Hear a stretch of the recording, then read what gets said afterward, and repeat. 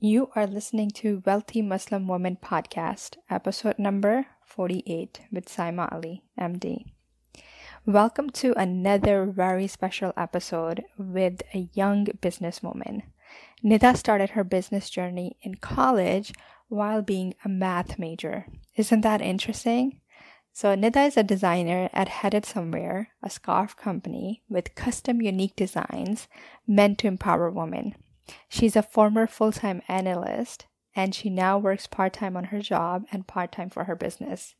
You will definitely enjoy this discussion and lessons learned from past mistakes in a business and future goals. I will add the website and Insta links in the show notes. Enjoy! Welcome to Wealthy Muslim Woman Podcast, Nida. Thank you so much for doing this. I am so excited. I recently joined this whole social media and started, looking at starting a business, and I found so many inspiring Muslim women, and I'm really amazed at how you guys are all doing this. So thank you for sharing. Please, I'll ask you to introduce yourself. You could tell us what you do and when you started and everything.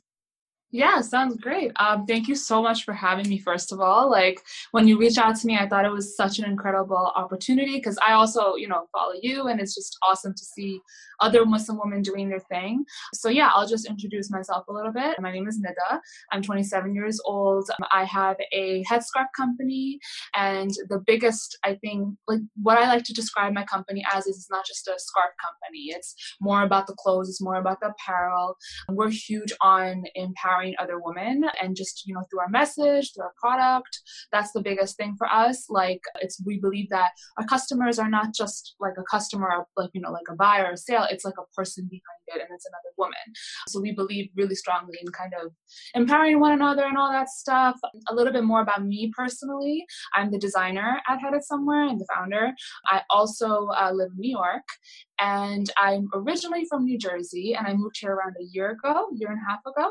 And yeah, so far it's just been an amazing journey, just kind of, learning about the city and about everything else. And yeah, it's been awesome. Nice. When did you start your company? Okay, so I started it, it went through different phases. So the first name of the company was called Indifference, actually, and that was when I was in college, and that was very like a test drive type of business. And it was like kind of the same product. It was like scarves, but I was hand stitching them, so it was really hard to do that while studying because my major was math, so it was really, really intense. And yeah, so kind of juggling that with the business was really tough. So what ended up happening was we decided to kind of go more like order it in bulk and from overseas. And when we did that, I changed it to That Hijabi. That was the name. And that was really great too. But the thing was, then a lot of the customers and the people who weren't hijabi kind of felt misrepresented. So it was like a lot of, we just had to be really open to a lot of critique and a lot of kind of really pinpointing our niche and seeing like who we wanted to target, right? And then finally, like after a lot of branding, research, all that stuff, we realized that we wanted to be a brand for all women, right? Like not just covered women, not just Muslim women, for all women. And we finalized on this brand name. And I think a lot of it was like I myself was in college, and you know what I mean? So like I was learning and all that stuff. And then after college was when I really got a better understanding of like business, what I wanted, what the brand represented and all that stuff. So it was really nice to kind of have that understanding through experience, Yeah. How did you even come up with the thought to start a business, especially in college, and especially being a math major? I thought you were going to say you were a business major and inspired from that, but especially with a math major, I think most kids, college kids especially, are not thinking of, I'm going to start a business and where am I going to go?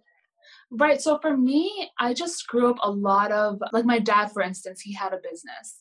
So from like a young age, I saw like he kind of, he was working somewhere else, and he's always had this dream to have his own company. And then I saw him kind of like live that dream out while I was in high school. So I think it was starting from there that I really started to think about what kind of life I wanted for myself, you know, because I was always a very creative person. Like I never did things the conventional way. Like I always did things really, really different. You know, it was very creative. You know what I mean? Like I thought outside of the box, which was, I think, one of my strengths. And because of that, I was like, well, how can I kind of take this passion and make it into a business, right? So initially, like when I would be in high school, I went to an Islamic school. I actually had this like really big folder with all these like printouts that I would print from the computer lab with like dresses and like flowers and all this stuff that I would redraw. Like I would draw during lunch or whatever. And then eventually one of my friends was like, why don't you start a clothing line? Like, why don't you do sketches of that and do that? So then I started to like do a lot of dress designing on paper and stuff like that. And that was really great. But as time went on, I started to sketch hijabs more. And, you know, then I was like, okay, these are the type of hijabs I would wear, right? Like hijabs that represent my personality, hijabs that allow women to represent their career or their interests or their passions, because we don't really have that much, you know? So that was kind of like the drive behind the brand. No, that's so awesome. I think especially in our culture, we get stuck in the box, and you're told from a very young age that you have to be a doctor and you have to be an engineer and or a lawyer, and there's like really no other way out. And especially business is not something that's really taught. And if you really think about it and look at the world, like the world is run by business people. It's not run by, you know, doctors or any of these other careers that we're pushed towards. Right. So I'm so glad that you thought out the box and decided. Oh my God, thank you. You're so you know, that's very inspiring in itself, especially for, you know, young kids or anybody, I think. So that's awesome. Thank you. So tell us about your like journey. You said, you know, anything that you would do differently. I don't think like we make mistakes. I think they're all like learning opportunities for us. Like we're all learn from something and then we'll do something different. So anything that you would do different if you could go back, or, you know, you were starting over again, you wish you knew something? I think for me, the biggest thing that I would have probably done is learn to pace myself, in the sense that like I myself sat down and really was like thought of like a game plan earlier on. I would have been able to make more impactful changes or impactful decisions in the business. Like for instance, just kind of when I have a collection, right? I know what I'm going to do and I know what the collection is going to be about, but I don't really think like 6 months ahead and like, okay, this, maybe I can start looking for the models right now, like 6 months in advance, or, you know, do this, or, you know, hire the photographer. For me, it's like all of it comes when the product arrives. And in a sense, it kind of makes sense to do that too, because it's like you need to see the product to really feel the message behind it. Because sometimes you might have it in your head and it's completely different. But then it comes here and then I'm like, oh, okay, now I have all this work, you know, it's due within like, and it's so crammed into a lot of all-nighters and it's just really hectic. So I think that's one thing that I do a lot, that I just need to like pace myself a little bit more. I think that's the biggest advice I would give to myself.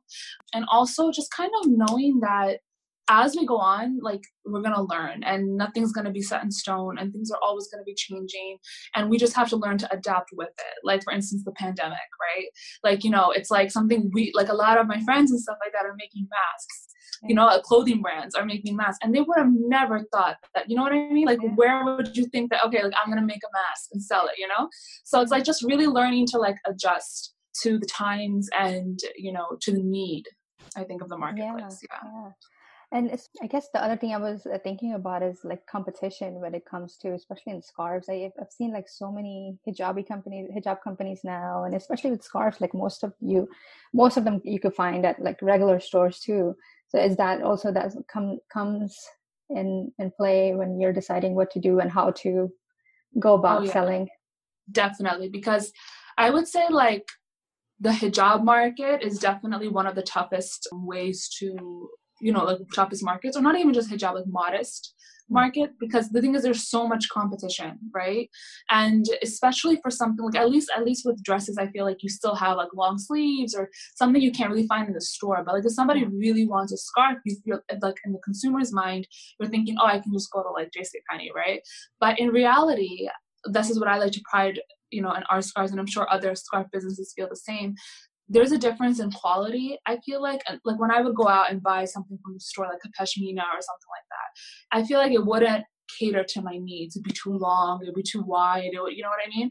And then now, like with all these modest markets, you have like two layers. You have one layer where you're in competition with all the non-Muslim brands, or like the brands that are not in the modest market. And then you have the competition within. And I think that both come into play. So like within the modest market, now since I talked about the other one first, I think within the modest market, there is a lot of competition instead of like collaboration in terms of that, where I feel like everyone kind of feels like each to themselves, and not in like and sometimes I feel like it's not healthy in that regard.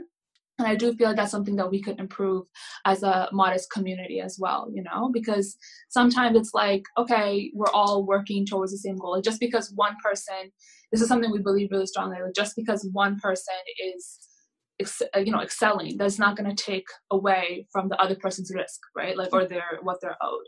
And that's something I think also is a really big layer in terms of like the competition within the modest market. Yeah. I'm not really too involved in fashion and everything, but are there any fashion shows that are modest or held by Muslim women where you all where you collaborate and everybody comes together and you could show off your work? So have you heard of Hijab Fest? No.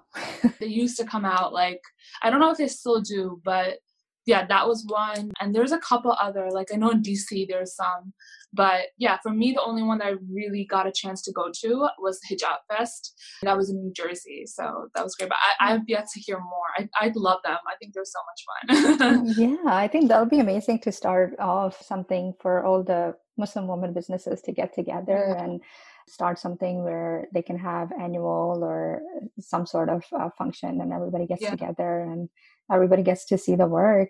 That could be a good collaboration. And anything else that you want to tell us about your journey from your business, or like what your future goals are? Where do you see yourself going?